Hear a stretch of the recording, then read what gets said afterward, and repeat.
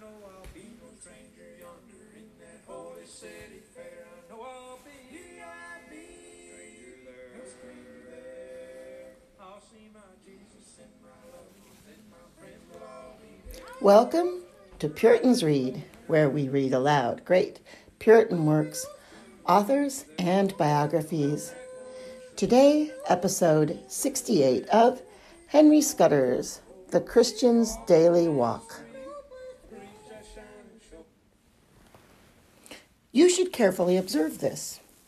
For if the devil was so malicious and presumptuous as to assault our blessed Savior with such devilish temptations, injecting into him such vile and blasphemous notions and thoughts, should you think it strange that he does perplex you with the like?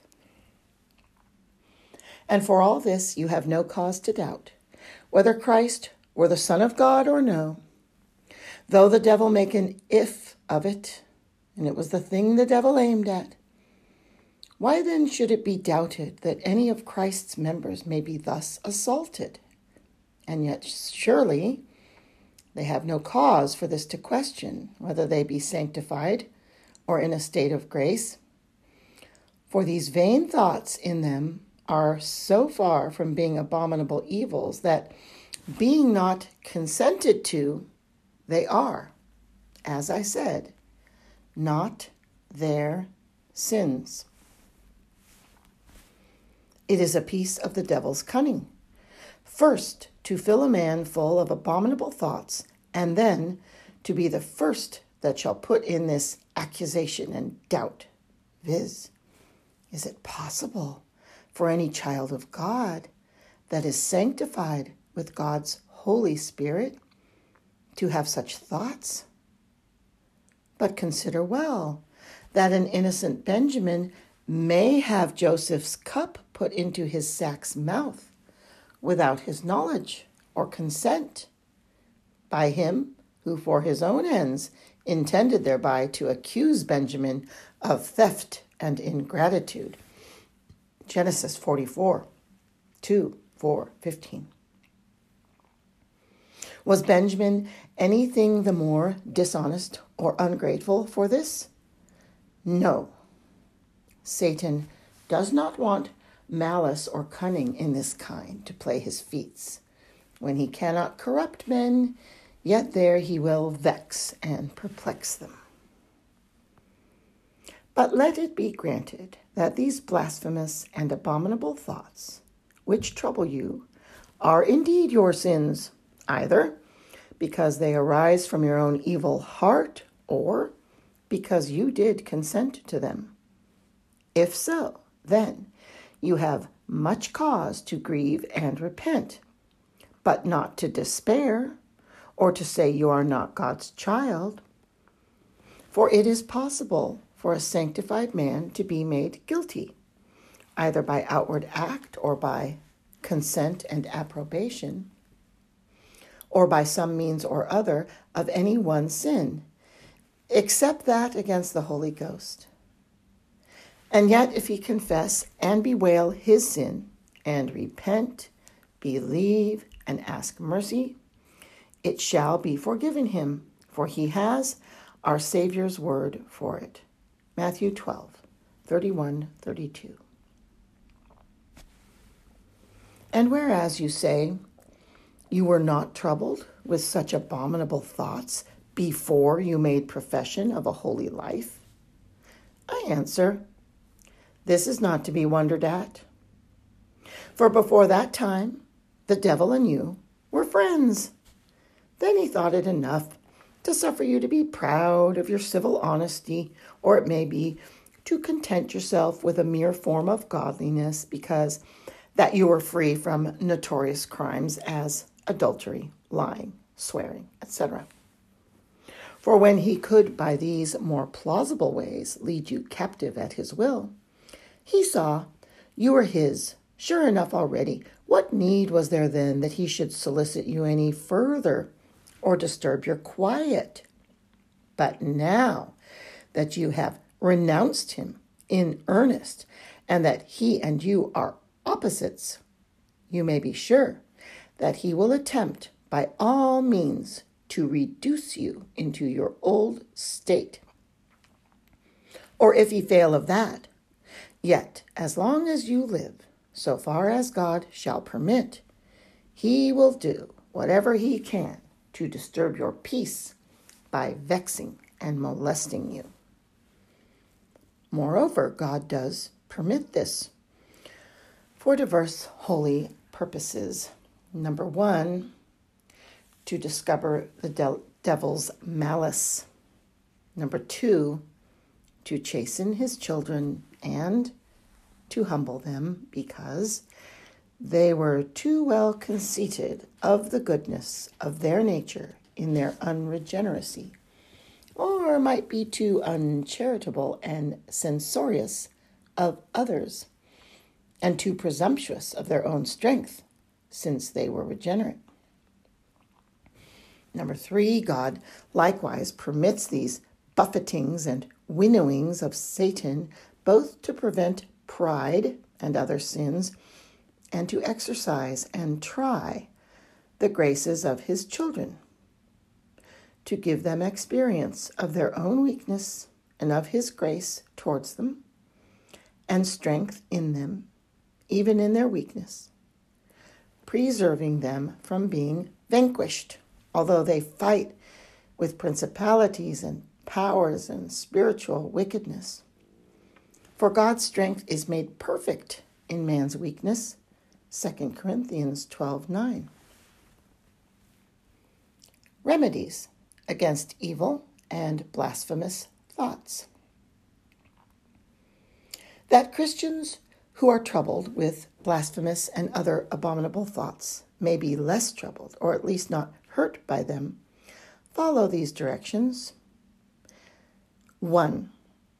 Proofs of the being of God.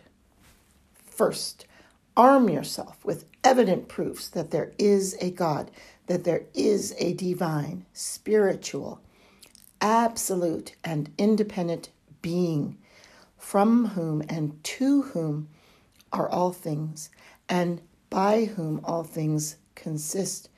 Next, confirm yourself in a sure persuasion that the Bible and Holy Scriptures are the pure word of this only true God. Then labor with your heart that it so reverence and love God and his will as to be always ready to rise against every motion to sin, especially these of the worst kind, with loathing and detestation. First, to be assured that there is a God, consider first the creation, preservation, and order of the creatures. How could it be possible that such a world could be made and upheld, or that there should be such an order or subordination among creatures, if there were not a God? The heavens give their influence into the air, water, and earth. These, by virtue hereof, afford means of comfort and support to all living creatures. Psalm 19:1, 104. The creatures without sense serve for the use of the sensitive, and all serve for the use of man, who, although he be an excellent creature, yet of himself he is so impotent that he cannot add 1 cubit to his stature, Luke 12:25.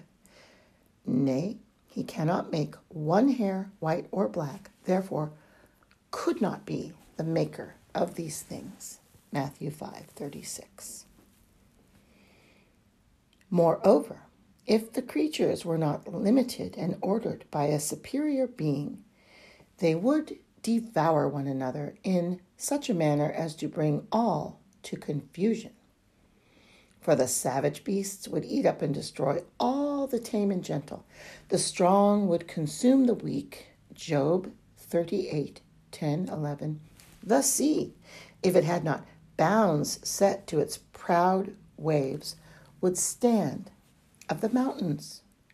Psalm 104:6 And the devil, who hates mankind, would not suffer a man to live at any quiet if there were not a God, one stronger than the strongest creatures, to restrain Satan and to confine everything to its place and order. How could there be a continual vicissitude of things?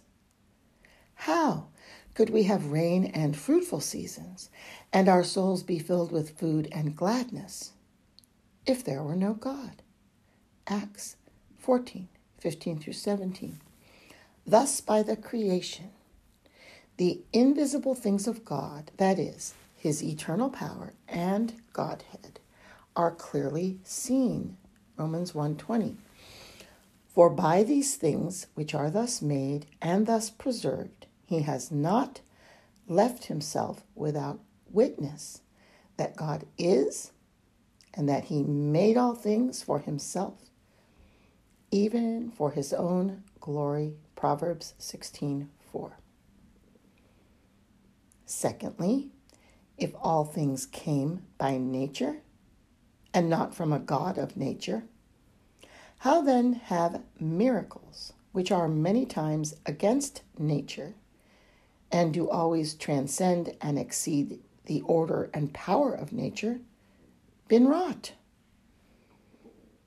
For nature in itself does always work, even in its greatest works, in one and the same manner and order. For nature is nothing else but the power of God in the creatures to support them and to produce their effects in due order. Wherefore, if anything be from nature or from miracle, it is from God, the one from his power in things ordinary, the other from his power in things extraordinary. Wherefore, when you look on things natural or above nature, you may see there is a God. Thirdly, look into the admirable workmanship of but one of the creatures, namely, your own soul, and particularly into your conscience. Whence are your fears that you shall be damned? What need it, nay, how could it trouble you for your blasphemous thoughts and other sins, if it were not privy to itself that there is a God who will bring every thought into judgment? Ecclesiastes 12:14. Fourthly, make use of the eye of faith, whereby you may see God, who is invisible, and that more distinctly, more certainly, and more fully. Hebrews 11:27. Remember that it is the first principle of all religion which is first to be learned, namely, that God is, that all things are made by him, and that he is a rewarder of all those who so believe this, they that diligently seek him. Hebrews 11:3-6. This concludes episode 68 of Henry Scudder's The Christian's Daily Walk.